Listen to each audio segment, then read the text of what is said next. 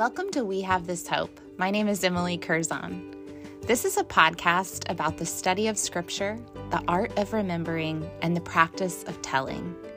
On the show, we'll explore the ways God calls His people to remember by studying Scripture together, and we'll hear individual stories of hope, anchored in the beautiful and ancient practice of remembering. I'm so glad you're here. Welcome back. Last week's episode got the most listens of any episode thus far, which I'll just say right now, I don't have that many episodes, but I'm just not surprised because it was my remembering interview with Amy Ann Arnold of Straight A Style. She did an awesome job of just remembering, reflecting, and telling the story of launching her fashion blog, her fashion business, her influencer platform. And it's really, really beautiful. One of the main takeaways for me was just her reflecting on how God has done more with that than she could have ever known to ask for. So I hope if you haven't listened to that, you'll stop what you're doing now and you'll go back and you'll listen to that episode and then rejoin me here on little episode 9 when you can catch up. But today we're actually going to be changing pace a little bit with our study of the book of Proverbs. So up until this point, we've been going chapter by chapter, but today we're going to start examining bigger picture themes throughout the middle section of the book. The reason for that is because if you're looking at your Bible like I am now, you can see that the first 9 chapters, chapters 1 through 9, are typically kind of like this long form of poetry. These are kind of seen as instructions, and as we've studied along, we've even seen they're more of a dialogue between a father and son. But if you're looking at the page of your Bible right now, you might have, like I do, some kind of a delineation starting with chapter 10, like a marking or a shift. And even if you're looking at the text and you're channeling your 10th or 11th grade English class, you can see that the structure of the poetry changes and it gets shorter. So chapters 10 through 22 are 22-ish are going to be characterized a little bit differently. They're brief, they're characterized by their brevity, and they're sort of, I read in a commentary, they take on a tell it like it is format. So they're direct. There doesn't necessarily seem to be any order in particular to how these verses stack up. Sometimes a couple of verses will be sort of lumped together talking about the same thing, but other times it seems a little random. But what I want to remind us of as we jump into this section is what the word proverb actually means. In the first episode of this podcast, we were unpacking a couple of Hebrew terms. One of them was the word for wisdom, which is chokmah, but we also talked about the Hebrew word for proverb, which is mashal. And the word mashal, just in a really simple way, means comparison or analogy. What it means is that Hebrew proverbs or Hebrew poetry is generally short, concise, and conveying some kind of moral truth. And it will do things like compare one thing to another in order so that we can learn something from the similarities or differences of those things. And we've seen a little bit of that already when we've compared things like the straight path to the crooked path, or lady wisdom to the adulteress, or light to dark. We see that in general, mashal, or these proverbs, are comparisons, and we're supposed to learn something from the comparisons. So the theme that we're going to look at today is everybody's favorite thing to talk about, especially mine. We're going to talk about wealth or money. Now, I want to say first off that I feel a little intimidated to talk about this. And the reason is just because I don't really consider myself an expert on any of that. But as I was wrestling with that, as I was kind of thinking through, I don't know, I'm just feeling vulnerable about talking about it, I was reminded that that's not the point of this podcast or what I'm trying to do. So my hope is that I'm modeling ways to wrestle with what does Scripture say about bigger topics. What does Scripture have to say to me? And here are some ways that I do that. So I hope that as you're listening, you'll hear everything that I'm saying from a posture of learning, of just kind of asking the questions that I use in every study of Scripture. What does it say? What does the Bible say about wealth? What does Proverbs have to say? Why does that still matter to me today?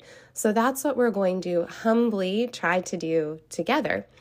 To make it a little bit sweeter, I have asked my daughter, Ella, she's 8, if she would read the Scripture for us this week.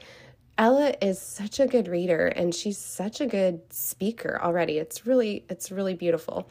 So what you're about to hear is Ella reading some specific verses sprinkled throughout chapters 10 through 22. They are going to go in order, but she's not going to pause and tell you where that verse specifically is. I'm going to put all of that in the show notes because what I want you to do is just sit back and enjoy her sweet voice and listen to what the Scripture is saying.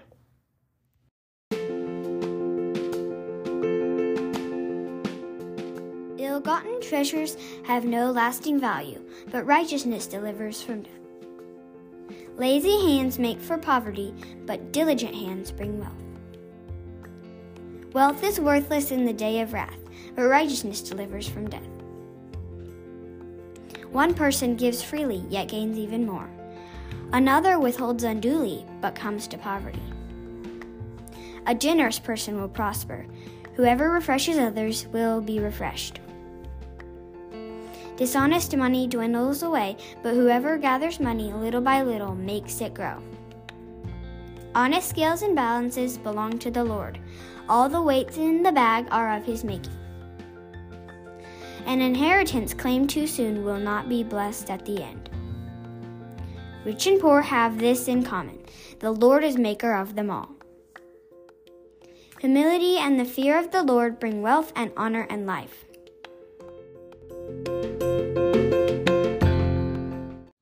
Wasn't that lovely?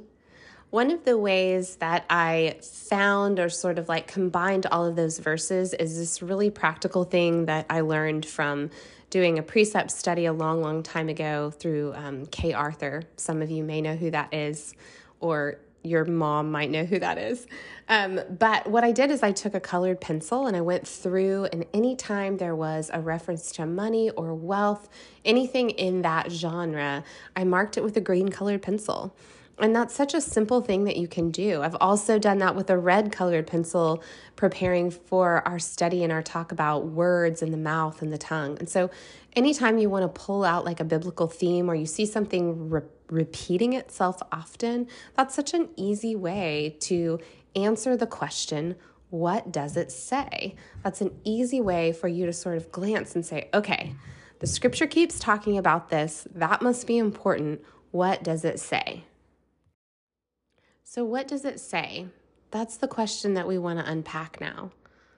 I think it says that wealth in and of itself is not a bad thing. If you remember in the story of Solomon, he's actually given wealth by God. And this wealth enables him to have great influence, and it pairs quite nicely with his wisdom. Maybe one way of thinking about it is that his wealth facilitates his wisdom gaining a larger audience and having great influence. So if you recall, when Solomon received this gift from God, it was immediately followed by a call to walk in his ways and follow his commands. So God's given him this wisdom, and then he's given him wealth, and he said, but I want you to walk in my ways as you approach these things. So I think Proverbs is presenting some of the ways that we can approach wealth, both wise and unwise ways to approach wealth. And you heard Ella read a lot of that. Here's what I think we heard. Wealth is given by God. It says all the weights are in the bag are his. And this is contrasted with this idea of acquiring money deceptively or dishonestly. These two truths, one is wealth is given by God, one is I've got to go out and get the wealth for myself, and I'll do anything necessary to do it. The other ways that we approach wealth are through generosity. And it talks about the generous man prospers, that from my wealth, or my wealth is given to me in order to extend generosity. And this is held up against this idea of acquiring money at the expense of the oppressed. And we see both of these things talked about in Proverbs. The other one that I think is kind of interesting and honestly a little cliche is the idea that an inheritance gained too quickly. That's what the Proverb says. And to be wary of an inheritance gained too quickly. And this is held up against this idea of the fruit of slow diligence, wealth being the fruit of slowly growing your money and working hard. And isn't that so cliche, especially for those of us in like postmodern America, Western America, where we've seen too many times these movies and stories of real life people who gain a lot of money really quickly and then don't know how to wisely manage it versus those who've slowly grown it over time. And then the final, I think, most important theme that we're seeing in Proverbs as far as how we can approach wealth is my wealth a tool for the flourishing of others in the kingdom versus is my wealth to make me feel important? Does my wealth help me secure my future? And these are two both wise and unwise ways that we approach wealth given to us by God. But I think the most important thing for us to take away from looking at these Proverbs is that God is the source of wealth, and he uses it as a blessing. And this blessing comes with boundaries, commands, or advice for how our wealth can be used for the flourishing of others and the flourishing of God's kingdom. If you read through 1 Kings chapter 10, like we're going to do in just a minute, at first passing, it doesn't necessarily seem like anything unwise is going down. You're like, okay, yeah, I get it. He was super rich and he had a bunch of stuff. But I want to back way, way up in your Bible and direct you to look up, please do this on your own, Deuteronomy 17. Okay, so I'm not going to read you a bunch of Deuteronomy, don't worry. But if you'll turn to chapter 17, and we're going to look at just 2 verses. These are instructions from the law, so the people of God are receiving the law from God, and God's giving instructions specifically for future kings, okay? So this is Deuteronomy chapter 17, verses 16 and 17, and it says, "The king must not acquire great number of horses for himself or make the people return to Egypt to get more of them, for the Lord has told you, you are not to go back that way again." Verse 17, "He must not take many wives, or his heart will be led astray. He must not acquire large amounts of silver and gold." Okay, that's it. Deuteronomy is over. But you just heard it. The instructions for the king were 3 very specific things. Don't get a bunch of horses, don't go back to Egypt, don't have a bunch of wives, and don't accumulate a lot of gold. So with that, I want to jump back to 1 Kings chapter 10. If you're following along, I'm going to read to you a couple of verses starting in verse 18. So this is talking about Solomon's splendor. Okay, it's about to get BBNO. Do you remember BBNO? That's an acronym for basic but not obvious. Hang with me. "Then the king made a great throne inlaid with ivory and overlaid with fine gold. The throne had 6 steps, and its back had a rounded top. On both sides of the seat were armrests with a lion standing beside each of them. 12 lions stood on the 6 steps. Nothing like it had ever been made for any kingdom.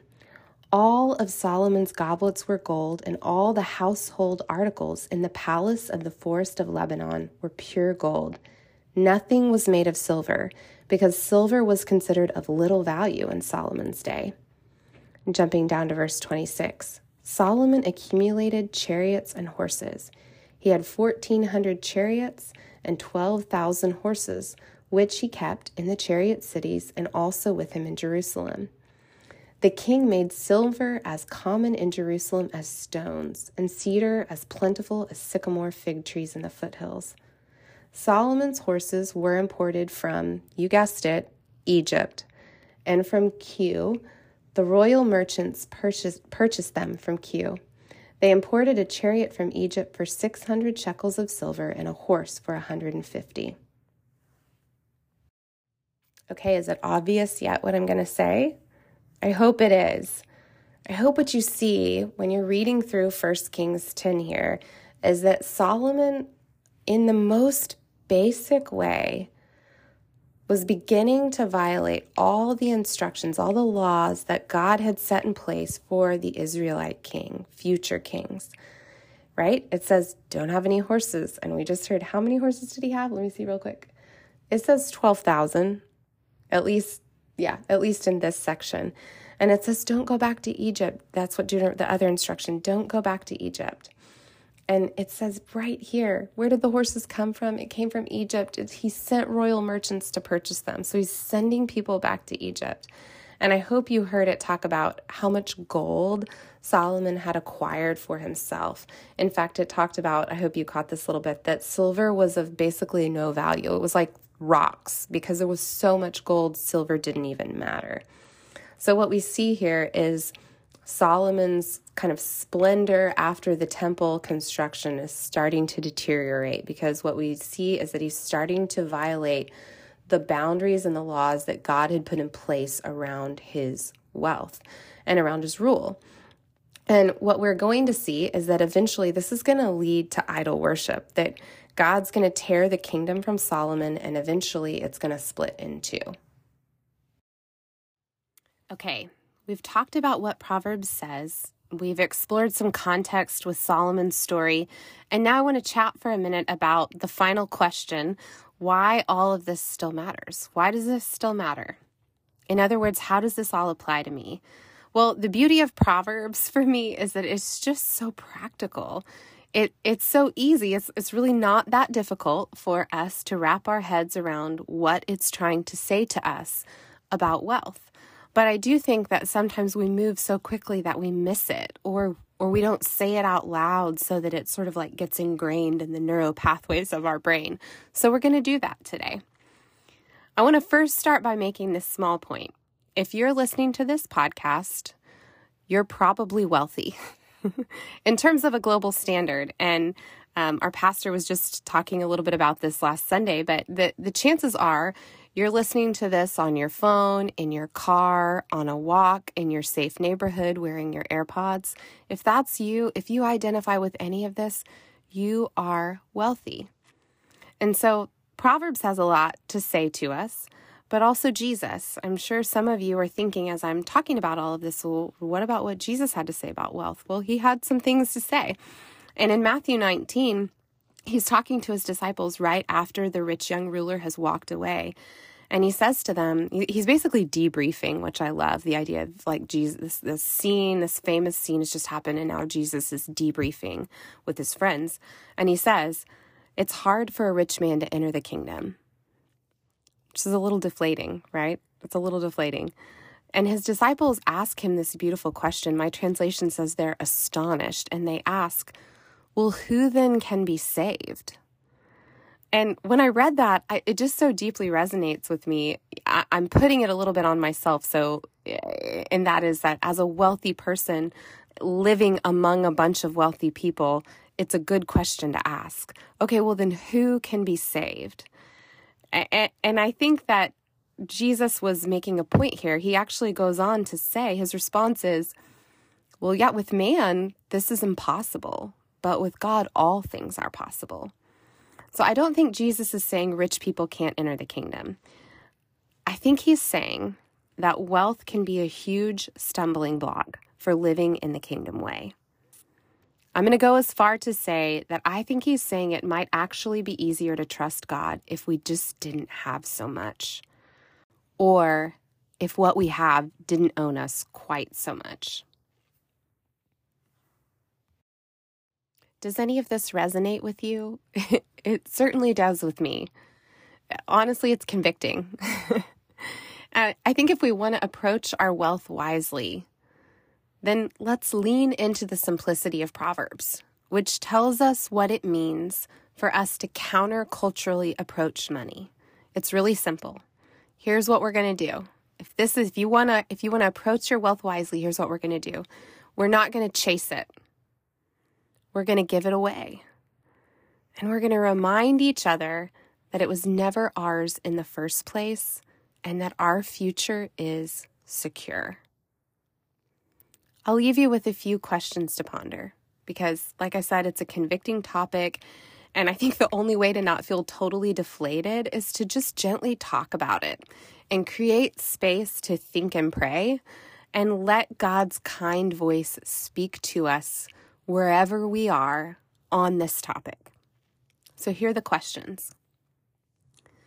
Am I acquiring wealth to secure my future or to be in control? Do I cheerfully give my wealth away, or does it feel like an obligation? Am I afraid of what will happen if I'm not wealthy? Hard questions. Sorry, guys. As you think and pray about these this week, remember God's kind voice and be kind to yourself.